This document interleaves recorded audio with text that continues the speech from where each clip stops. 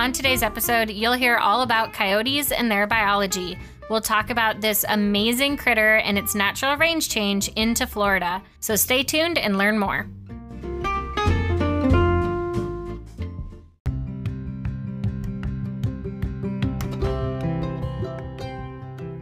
Welcome to Naturally Florida, a podcast about Florida's natural areas and the wild things that live here. I'm Lara Milligan. And I'm Shannon Carnevale. This podcast is brought to you by UF-IFAS Extension in Polk and Pinellas counties.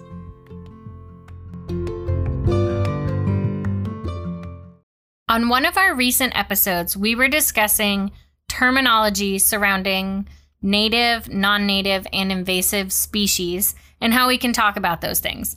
Well, one of the terms that we brought up was range change.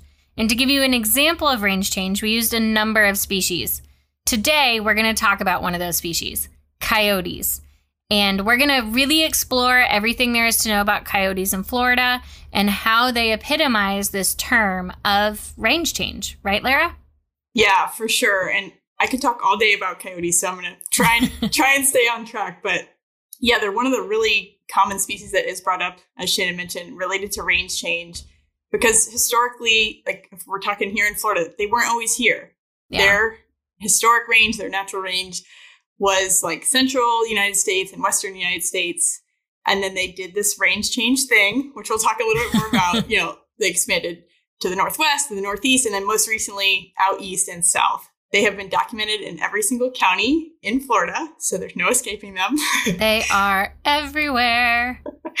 And just briefly, we generally talk about their range change. There was a couple factors that played into it.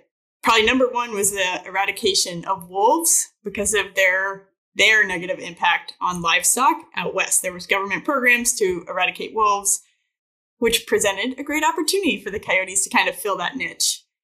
And also at that time, there was a lot of agricultural expansion, and that kind of cleared landscape really aided coyotes to expand their range and broaden where they occupy. And they actually kind of prefer more open habitats, and we'll talk a little bit more about that later on.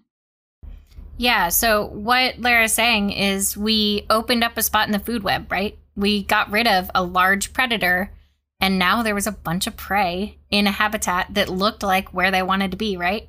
Yeah, exactly. And we'll talk about it too, like the role that coyotes are now, they're doing a similar thing here in Florida. And I don't know if you want to go there now. Sure, why not? Let's try it. So, again, historically in Florida, we used to have wolves here, believe it or not. They're documented, the Florida panther as well, before we kind of took over and developed all over the state. And those filled a great niche and role and kept predators, I guess smaller predators, things like raccoons, possums, that maybe some of us aren't a huge fan of. They kept those populations in check. And so when those species disappeared or their populations are now very, very small and coyotes have moved in, they're filling that niche and playing a critical role in keeping, again, some of the species that we might not be huge fans of, things like mice and rats and cats. There's feral cats that they will prey upon, as well as domestic cats. And, we'll touch a little bit on that when we talk about coexisting with them. But either way, they're playing a critical role there. Yeah. So what else do they eat? I know they don't just predate other predators. So what else is the rest of their diet made up of? Yeah, it's actually really interesting because I feel like when most people think about a coyote, they're like, they gotta be a carnivore and like that's all they're eating. But there was actually a study through the Florida Fish and Wildlife they used roadkill, which unfortunately it's a big reason why a lot of coyotes die. But in looking at their contents of their stomachs, it was only 31% of their diet is made up of these kind of smaller mammal species. And then another big chunk is actually like vegetation. So things like fruit and various other vegetation. One of the other reasons that some farmers in Florida aren't huge fans of coyotes because they actually will eat things like watermelon. And it's like very strange to think about that. Yeah, but everyone needs to get their veggies in. That's right. And the other thing that's like so fascinating to me is 12% of their diet from this study was insects, which is like, why bother? They're so small. I know. I mean, I guess they do talk about it being like, the future protein source down the road. So it's right. I guess there's some validity there. And then it was there was about another 10% that was anthropogenic. They labeled it, human-related food, whether it was pet food or people getting into garbage cans, or not people, coyotes getting into garbage cans. So, and then smaller percentage was things like birds and various amphibians and reptiles, and including fish as well. So it's a very interesting makeup of their diet. It is, but I feel like it does reflect a lot of our other predator species where people, like you said, they think of them as carnivores exclusively. Right. And what's really happening with, coyotes is that they're omnivorous. They're adaptable. They're going to be opportunistic eaters. It's whatever they can get a hold of. And I think that's really fascinating. Yeah. And that's, another piece that aided in that range change is like that they're opportunistic. Like you said, it's like whatever's available, they're just going to eat it. So they make do with what they got. And so that brings me to think about shelter, food, and water. When we're talking about wildlife habitat, animals need those three things to have a habitat. They need food, water, and shelter. And my question is, does that affect the home range or the territory size of coyotes, since we know they're in every county? Yeah, that's a really good question. And, we do have lots of rural areas still in Florida and lots of very urban areas. So actually the research has specifically looked at this home range size, like how far they have to travel to get those essential needs. And the research shows that for coyotes living in more rural or like natural areas, that their home range is larger than in an urban setting, which to me, like, it was kind of counterintuitive at first. But then when you think about it, it's like, oh, well, they could, den under your front porch and drink out of your pool and eat out of your garbage can. Like, they don't have to go far in an urban setting. Right. Whereas natural areas, right, in a dry season, they might have to travel miles to find water. Absolutely. Yeah. So it makes sense once you kind of like stop and think about it from all those different criteria that you mentioned before. I would say in my part of the state, in Central Florida and Polk County, we fall largely into that more rural, natural area type landscape. We've got a lot of pasture land and natural areas still. And I just don't get a lot of calls from clientele about coyotes. And when I do, it's only ever in our more urban areas like Lakeland or Winter Haven. But that is not the case for you, is it? No. And in fact, when I first started my job, that was my boss said, your number one goal is to do coyote outreach and education, because people were so up in arms with like this, relatively new species that's everyone's very fearful of. So my calls have gone down over time. So I just say, I'm doing my job. But but I would say, like, definitely if anyone's on Nextdoor, or at least in Pinellas County, it is always blowing up with people citing coyotes or, claiming coyotes ate their cat. Mm-hmm. So it's definitely an issue. And I think regardless, like in rural areas, it could be an issue for those, managing those in the livestock industry. There's sorts of coyotes there. And then obviously in an urban area, like, people are fearful for their pets and their own lives. Mm-hmm. And what we've found is when people try and take efforts to like get rid of these coyotes because they don't want them around, it's not effective. It just doesn't work. It doesn't work. And there's several factors that play into that, which I just want to touch on briefly. So right now, if you're hearing coyotes, there's a reason for that, because right now they are having their pups. They have their pups in spring. The average litter size is 6, which is a lot in the mammal world. Yeah. I've seen 12 and 13 documented for like the maximum. But with one coyote mother? Yes. Oh my gosh. Bless her soul, yes. Yeah. And what they found is they have this, what we call like density dependent reproductive response, which is a fancy way of saying when there's less coyotes in the area, they have more pups. And when the populations are large and they can sense, maybe their resources are limited, they tend to have less pups. And so when people were going in and eradicating coyotes, they would quickly be filled in with the next population or the next family from the territory over. So they're able to reproduce at 10 months old, average litter size of 6. Both parents raise the young. It's like everything is in the coyote's favor for like reproduction and population sustainability. Yeah, no kidding. I think with that, it's like one of the things we always like to stress is like coyotes are here to stay. We need to learn to coexist. I know you guys hear that from Shannon and I a lot. We need to learn to coexist with these species, and coyotes are no exception to that. Yeah, but even though they're here to stay, they do so many good things also, right? So we touched on a little bit in the beginning that they're filling this niche of eating or predating on other species that could be problematic for people. And one that really comes to mind are the rats and the mice.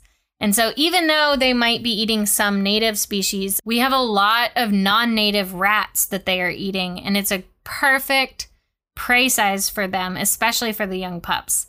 And so can you imagine, Lara, how many rats would be, especially in those urban areas, because they need so little space? So many.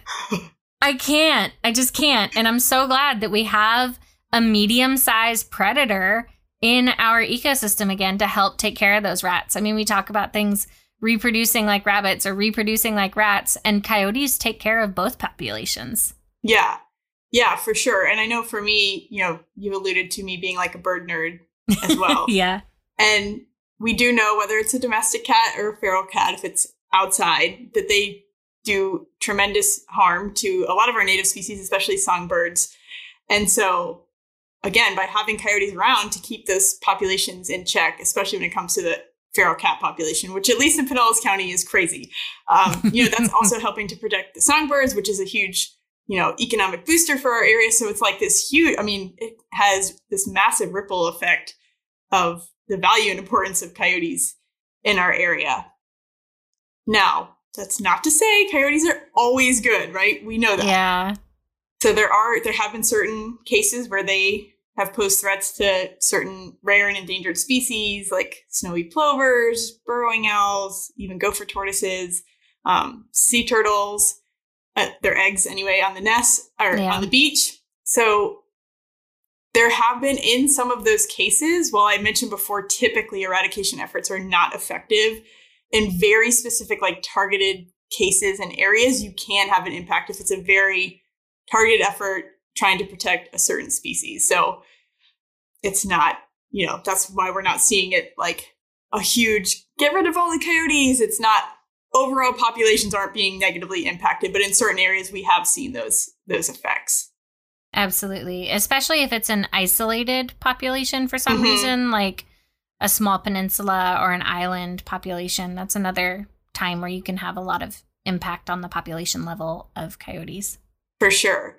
Yeah. And I would say too, I know whenever I give presentations, people are always very fearful of rabies as it relates to coyotes, which is a valid concern with really all wildlife. But in the case of coyotes, it's extremely, extremely rare for coyotes to have rabies.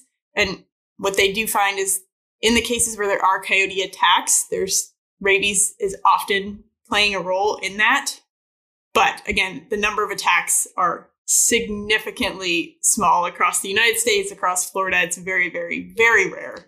That being said, if you do have a coyote in your neighborhood that seems to be approaching you or getting too close or making anyone uncomfortable, there are things that we can do. So obviously one option is you could hire a wildlife trapper, a certified wildlife trapper, to come and remove that one specific nuisance coyote. That is effective in that sense. But what we like to encourage people to do is it's called coyote hazing. I'm not a fan of the term, but it is what it is. That's, if you do any searching online, that's what you're going to find. And it's basically just reinstilling the fear in the coyote. Whether that's spraying a hose towards the coyote if it gets close, or making a loud noise to scare it off. So it's just, you're not inflicting harm on the coyote like we would maybe think of hazing with people, but it's just really to keep that fear in them so that hopefully we don't have attacks or any negative interactions with coyotes. Yeah, and with hazing coyotes or other wildlife that we might maybe recommend hazing, like a black bear that is getting too close to your home or something, these are exclusively non-lethal. I just wanted to emphasize that this is not hurting the animal. It is just, like Lara said, trying to build that fear of humans in a way that protects them. So doing non-lethal things to encourage them to be afraid of you and other neighborhood areas, it's generally considered a good thing. Yeah. And of course, right, there's the human aspect of interacting with coyotes, but we also know that people lose pets to coyotes, which can be, most people think of their pets as part of their family, and nobody wants to lose a family member. So we always stress different ways that you can protect your pets. So I always say with domestic cats, right, it's like the only time I can ever say, I have a 100% guarantee. If you do not let your cat outside, it will not get eaten by a coyote. And I know different counties and cities have different ordinances as it relates to cats being outside. So you'd have to do your own homework. And in some cases, it's technically illegal to even have them outside. But definitely, if you do want to give them outside air, there's what they call quote unquote catios, that you can let your cat outside in a screened in porch area that would keep them safe and protected, but give them exposure to the outside world. Sounds pretty luxurious. I know, right? Some of them are.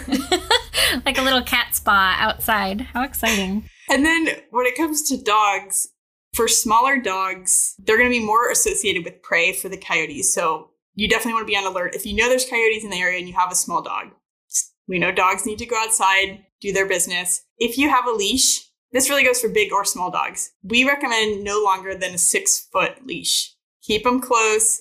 The ones that extend out and like trip people and get tangled around mailboxes are not recommended, because if a smaller dog does see a coyote and it's on one of those extendable leashes, its instinct is going to be to run.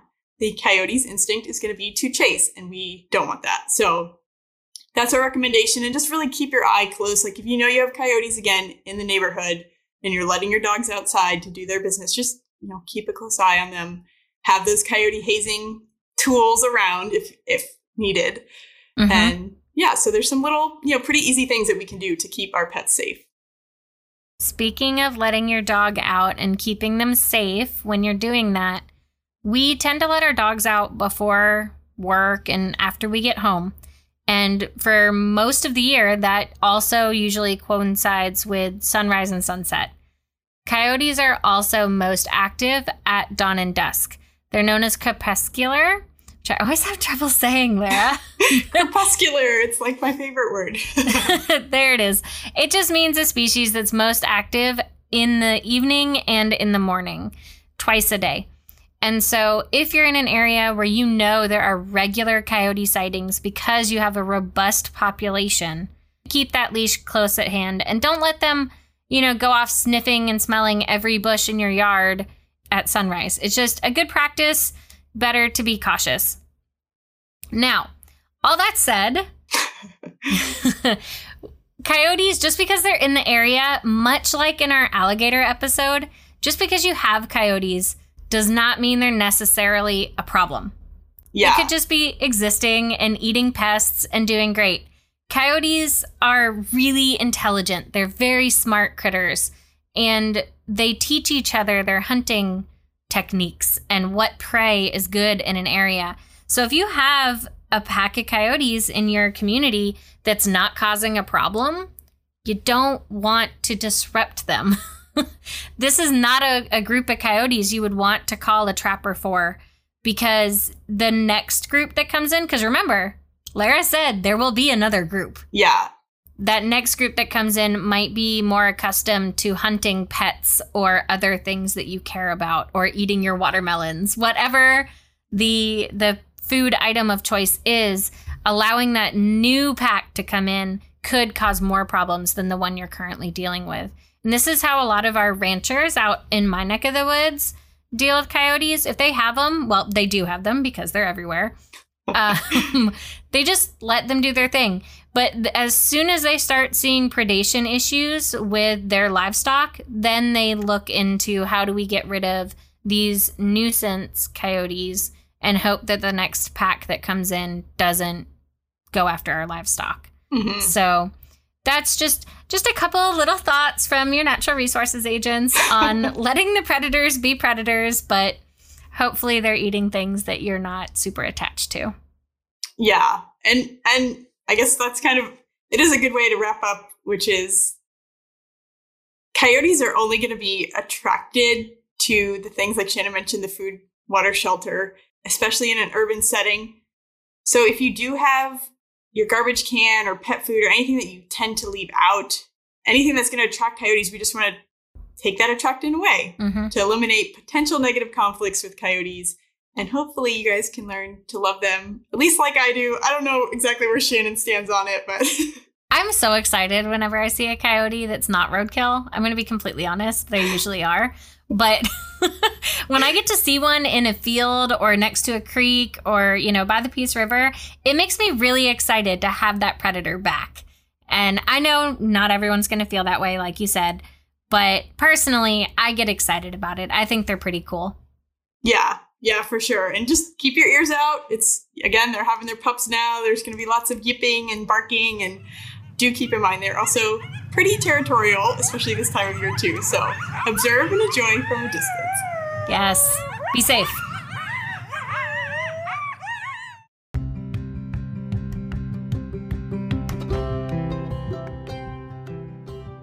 Thanks for listening to Naturally Florida, a podcast about Florida's natural areas and the wild things that live here. Stay updated on new episodes by subscribing on your favorite podcast platform. If you enjoyed today's episode, consider sharing it with a friend. Naturally Florida is produced by your hosts, Shannon Carnavale and Lara Milligan. If you have questions or suggestions, submit them online at naturallyfloridapodcast.com. This podcast is brought to you by the University of Florida's Institute of Food and Agricultural Sciences Extension, an equal opportunity institution. Thank you for listening.